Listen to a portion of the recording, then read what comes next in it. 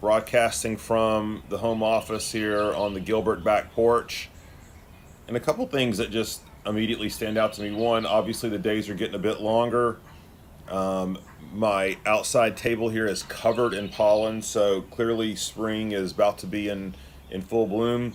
And the cacophony of bird noises is descending upon us. So I hope it's not too terribly distracting. But this makes us feel like we're right in the middle of God's nature and peace. So anyway, we're gonna roll with it.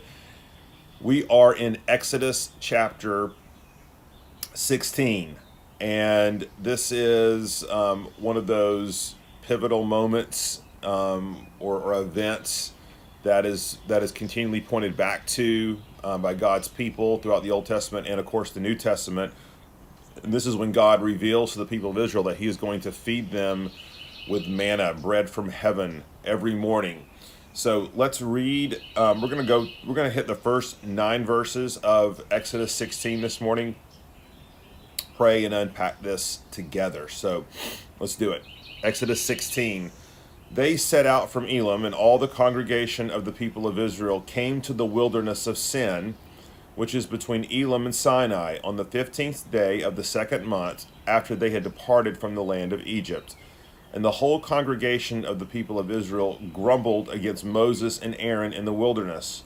And the people of Israel said to them, "Would that we had died by the hand of the Lord in the land of Egypt, when we sat by the meat pots and ate bread to the full.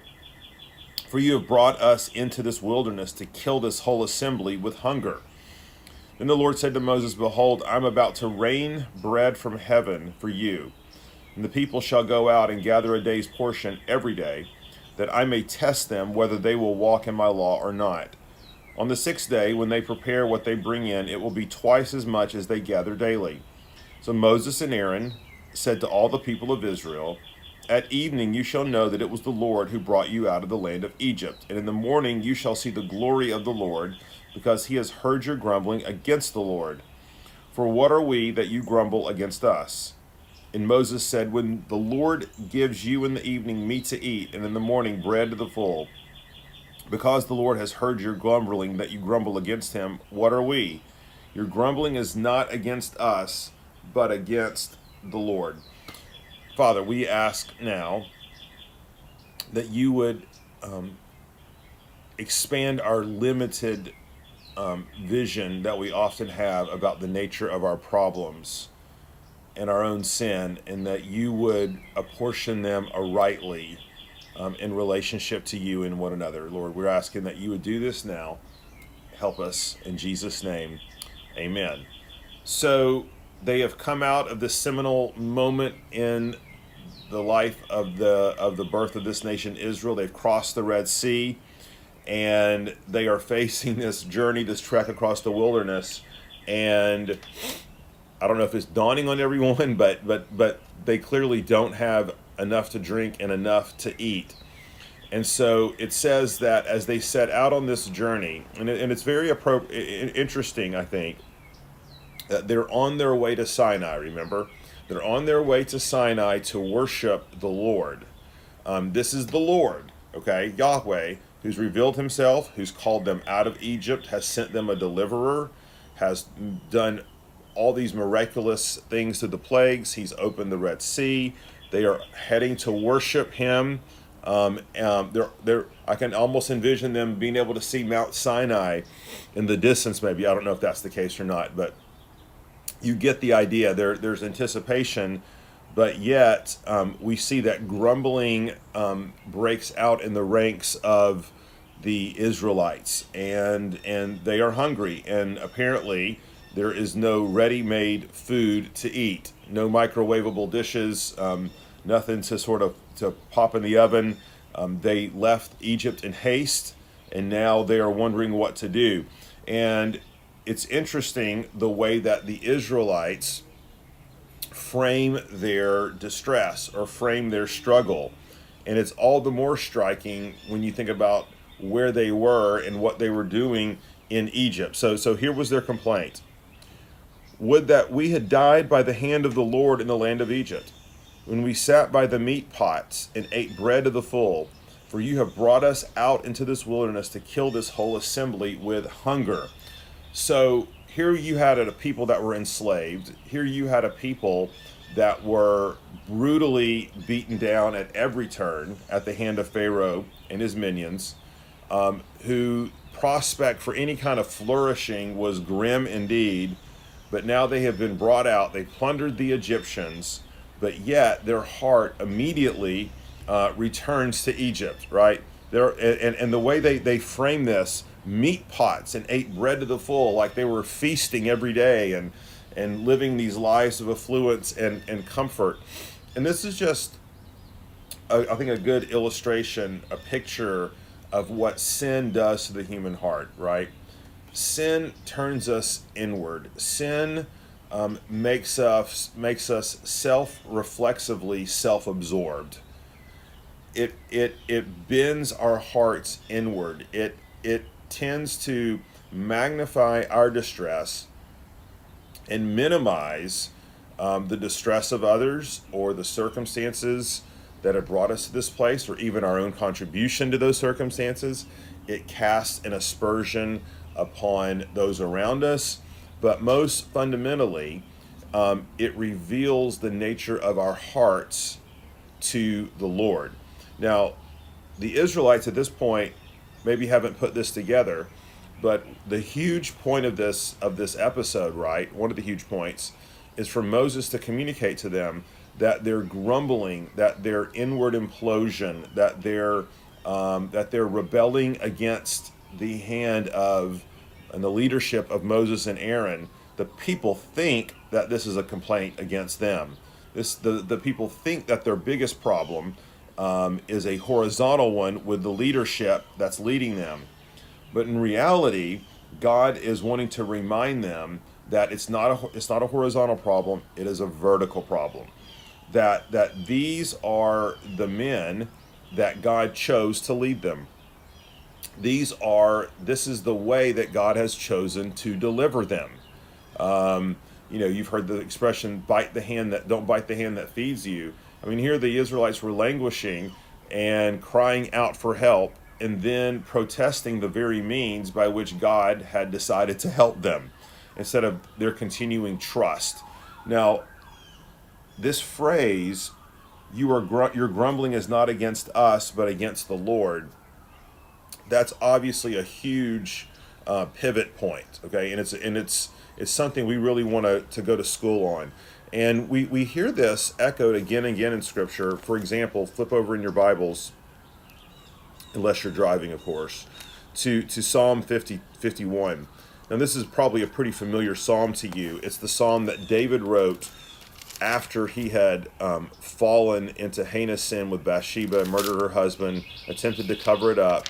God had exposed it, and David is in the process of repentance and asking for forgiveness and cleansing. And we think about all of the sins horizontally that David had committed against people in his life, whether it's his existing wife or wives, or one of his loyal men, Uriah. We think about the trust that he had been given by God to rule the nation of Israel faithfully. We think about the people he betrayed, the army he betrayed by not being out fighting. But listen to the way that David, inspired by the Holy Spirit, I might add, frames his sin. He says, verse 3 of Psalm 51, "For I know my transgressions, and my sin is ever before me." Now hear this, "Against you and you only have I sinned and done what is evil in your sight." Now, how in the world could David say that, understanding what it is that he has done and the lives he has destroyed in the process of his own sin? Well, I think what's happening at that moment is what happens in all true repentance to some degree, is that we are not only, when we come face to face with our sin, not only are we mourning our sin and mourning what it's done to others. That is absolutely a part of repentance. but we are also mourning fundamentally what it's done to our relationship with God. That ultimately all sin, although it has a horizontal manifestation, right, or outlet, ultimately all sin is a breakdown in the relationship, our vertical relationship with God. And we could illustrate this 100 different ways. Okay, it's like Adam blaming his wife for giving him the fruit. Okay, so Eve, you are to blame. Okay, but what Adam fails to account for is that God had given him leadership and charge over the garden. It's his responsibility what happens in the garden. And he listened to the voice of a human versus the voice of God. Doesn't mean that Eve does not have her culpability. It doesn't mean that Adam does not have his culpability to Eve. It just means that the fundamental breakdown that happens, and this is always the case with sin, happens horizontally, right? And so if we lie, if we steal, if we think of all the other idols, okay? If we lust, if we take pride in life, all of these things, when you trace them back to their root, are fundamental breakdowns in our relationship with God. We're not trusting God to provide. We're not trusting God to protect. We're not trusting God to give us what we need at that moment. We're taking matters into our own hands. And so David rightly understands he wasn't trusting God's provision for his own married life, his own intimacy. That's why he sought this outside of the bounds God had given him. He's not trusting God for his physical safety. That's why he's staying home instead of fighting with his men. He's not trusting in God's, sanctifying work by confessing his sin immediately. Do you see what I'm saying? And so for all of us, when we think about what is troubling us or perplexing us horizontally today, problems in relationships, problems, our own personal struggles, just remember, there's always going to be a propensity to locate those problems elsewhere, right? For the people of Israel, it was in the leaders, and for us, it's going to be those things in our own life that whether it's the boss or whether it's our spouse or whether it's our kids or the circumstance, and all those. That doesn't mean that those all aren't important factors. It's just that they're not the most important factor. The most important factor in our confession and repentance is always doing our business first with God. And it's very interesting when we do that, when we locate the issues in ourself and in our own heart, it doesn't make all the other issues go away, but it gives them their proper proportion.